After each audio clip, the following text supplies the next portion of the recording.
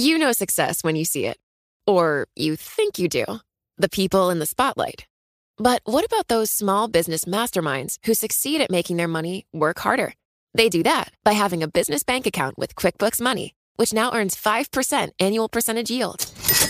Making your money work as hard as you do? That's how you business differently.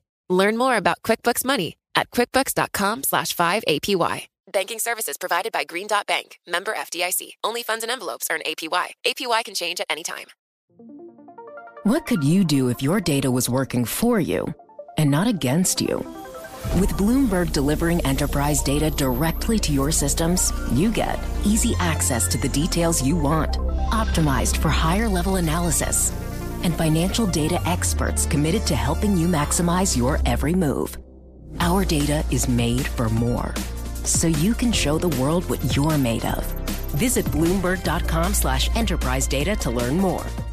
There wasn't much warning when President Trump announced on July 26 that he wanted to bar transgender people from serving in the military. In typical Trump style, the news came in a series of tweets that started at 5:55 a.m. The abrupt nature of the announcement came back to bite Trump this week.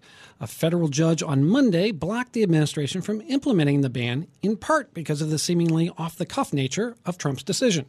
Judge Colleen Kolar-Catelli in Washington said the decision lacked the, quote, formality or deliberative processes that normally accompany such a major declaration. With us to talk about the ruling, what it might mean, whether it will stand, is Catherine Franke. She's a professor at Columbia Law School, and Rachel Van Landingham, a professor at Southwestern Law School and a retired lieutenant colonel and former judge advocate in the U.S. Air Force. Catherine, there's a lot in this ruling. It's 76 pages long. But before we get into that, can you just lay out the state of play for us going into it? What has been the policy with regard to transgender people in the military, and what changes is Donald Trump trying to implement? Well, thank you so much for having me back on the show. Under the Obama administration, beginning in August of 2014, the Department of Defense began a study to see whether there were reasons having to do with unit cohesion or other reasons that were militarily related to continue to ban transgender people from serving openly in the military. And that study ended in June of 2016, and the department issued a directive saying that open service by transgender Americans was consistent with military readiness and with strength through diversity.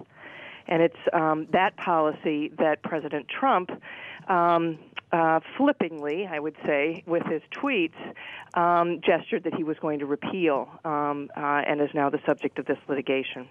So, Catherine, the judge said that there is absolutely no support, that's a quote, for the Trump administration's claim that transgender people would have any negative effect on the military. What kind of argument did the administration make to her?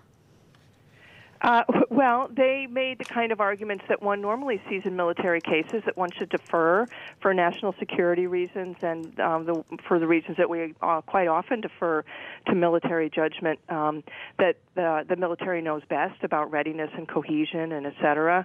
And they actually didn't base the change in policy on any studies, on any demand from anyone from within the military that this policy be changed. Their argument was basically we should respect the authority of the commander-in-chief to change the policy if he wishes to. Rachel, what did Judge Kolar-Catelli say about those arguments? How did she get around this notion that generally we defer to the commander-in-chief when we're talking about questions of national security and military readiness? Rachel? Well, I can answer that question if you'd Okay, like. Go ahead, Catherine. Back on.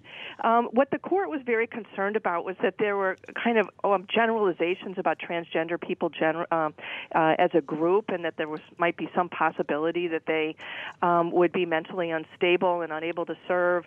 And the court said that you can't engage in those sorts of generalizations and be changing policy so quickly without having some sort of deliberative process. process. So the court really summarily rejected every one of the government's arguments in this case. Catherine, did the judge take a not-so-subtle swipe at Trump when she wrote that the changes in transgender policy were driven by a desire to express disapproval of transgender people generally? Well, it wasn't very subtle what the court held, because the court said that as this actually amounted to a form of sex discrimination, not that it was just a swipe or a kind of gesture of discrimination, but that it was discrimination, or at least that the trans people who were challenging the policy had shown they had a substantial likelihood of prevailing on that question, of winning on that question. But what I thought was amazing is the court's opinion actually reproduces screenshots of the president's tweets, which is a fairly unusual thing to see in a federal court opinion. We now do have Rachel Van Landingham with us. Rachel, what sort of jumped out at you in this opinion? If you sort of picked out which part of it is going to be the most important going forward, what would you point towards? I think exactly what your other guest was just referring to, the fact that this does seem like outright discrimination based on a class of individuals and not on true military justifications. Catherine, in a moment, I want to ask you a little more. You were talking about Judge Kohler-Catelli equating this with gender discrimination. But tell us quickly, we only have about 30 seconds right now, where did she sort of put discrimination against transgender people in the panoply of types of discrimination that courts deal with? Was she treating it like gender discrimination or something else? She was treating it as a form of sex-based discrimination. So discrimination against people on the basis of their gender identity is a form of sex stereotyping, the court held. And we've seen this in a number of other trans cases in other federal courts. We're talking about a ruling yesterday by a federal judge in Washington saying the Trump administration cannot implement its plan to ban transgender people from serving in the military. Our guest is Catherine Franke. She's a professor at Columbia Law School. Catherine, we were talking a moment ago about the judge's reasoning and how she said that this is a form of gender discrimination.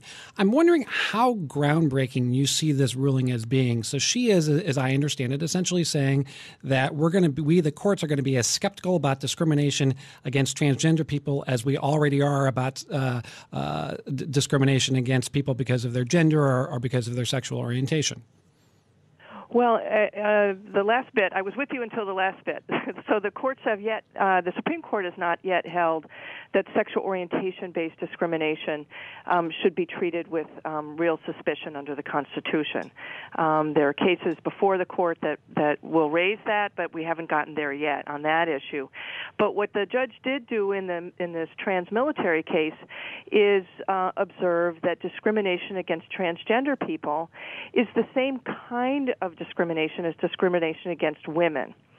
And she built that holding on a idea of what it means to actually be punished for not adhering to stereotypes about what it means to be a man and what it means to be a woman. So say if you're kind of a masculine woman or a more feminine man and you're discriminated against, that is roundly understood, including by the Supreme Court, as amounting to sex discrimination. Same thing here with trans folks. As she said, the defining characteristic of a transgender person is that their inward identity, behavior, and responsibility, and possibly their physical characteristics do not conform to stereotypes of how an individual of their assigned sex should feel, act, or look. So it's a stereotype about real men and real women. Catherine, she also said she was required to apply a greater degree of scrutiny to the government's plan because it impacts a class of Americans that has lacked political power. How does that fit into the reasoning of other courts? Well, that's the standard test we apply in a constitutional context of whether the court should give extra scrutiny or suspicion to a kind of classification made by the state. So if the state treats one group of people differently or worse than another group of people, in some cases the court will say, well, you better have a very good reason for doing so. And in this context, the court said being transgender gives you that kind of protection under the Constitution, that if the state discriminates discriminates against you, it better have a very good reason for doing so. So it's treating transgender-based discrimination the same as we would treat discrimination against a man or a woman as sex discrimination. Catherine, as I read through this ruling, the one issue I kept thinking about was the travel ban. Tell me if you sort of agree with the parallel. It feels like part of what the judge was saying here is, while this is an area where the president generally has broad discretion, in part because of the way this was rolled out very abruptly and without a whole lot of thought apparently behind it, I'm going to block this policy and override that traditional discretion that we would afford to the president in this area. Well, you're exactly right. I think there are two things going on in this case that are very similar to the travel ban, what we colloquially refer to as the Muslim ban. One is that this seems to be sort of policy being made at 5 a.m. in the morning, shooting from the hip with a Twitter account, rather than in consultation with experts and your policy advisors and giving it the kind of care that these sorts of issues like military service or immigration policy should deserve. And then the second thing is it seems what's really motivating them is bias rather than reasoned judgment. So the kind of overbroad stereotypes about Muslim people being terrorists and dangerous has been found to be what was behind the Muslim ban. And same here, overbroad stereotypes about who transgender people are. It's just not the way to run a government and to issue very serious policy and sacrifice the rights of citizens and others. Catherine, there are other lawsuits in Seattle and Baltimore. What happens in those lawsuits now that this judge has issued an injunction pending trial and that trial's not been set? Well, there are in this case, just as there are in the Muslim ban cases, cases percolating up through a number of different courts, all raising basically the same question. And a district court in the District of Columbia, as this one is, can issue a nationwide ban or injunction against a policy to hold the status quo in place, when the status quo is that trans people have the right to serve and the right to enlist in the military if they're otherwise eligible to do so. And so it what it does is it keeps the government from enforcing this new policy, and it certainly informs those other courts as they're also deliberating on the underlying question of whether the Constitution has actually been violated here. Catherine, only about 30 seconds left, but as this case proceeds up the court system, potentially to the Supreme Court, how confident are you that this judge's reasoning will be upheld? I think it's an extremely strong opinion. I don't think that President Trump is doing himself any favors by issuing policy this way, and I think apart from the underlying merits of whether the military can ban transgender people from serving, I think the courts are just outraged at the way in which policy is being promulgated by this administration. I want to thank Catherine Franke, professor at Columbia Law School, talking about the ruling this week by a federal judge in Washington blocking Donald Trump from banning transgender people from serving in the U.S. military. Coming up on Bloomberg Law, depending on who you listen to, Donald Trump is either rushing to stack the courts or Democrats are obstructing qualified judicial nominees. We'll dive into the war over the judiciary. And we'll talk about the latest in the investigation by special counsel Robert Mueller. That's coming up on Bloomberg Law. This is Bloomberg. What could you do if your data was working for you and not against you? With Bloomberg delivering enterprise data directly to your systems, you get easy access to the details you want, optimized for higher-level analysis, and financial data experts committed to helping you maximize your every move. Our data is made for more, so you can show the world what you're made of. Visit Bloomberg.com/enterprise data to learn more.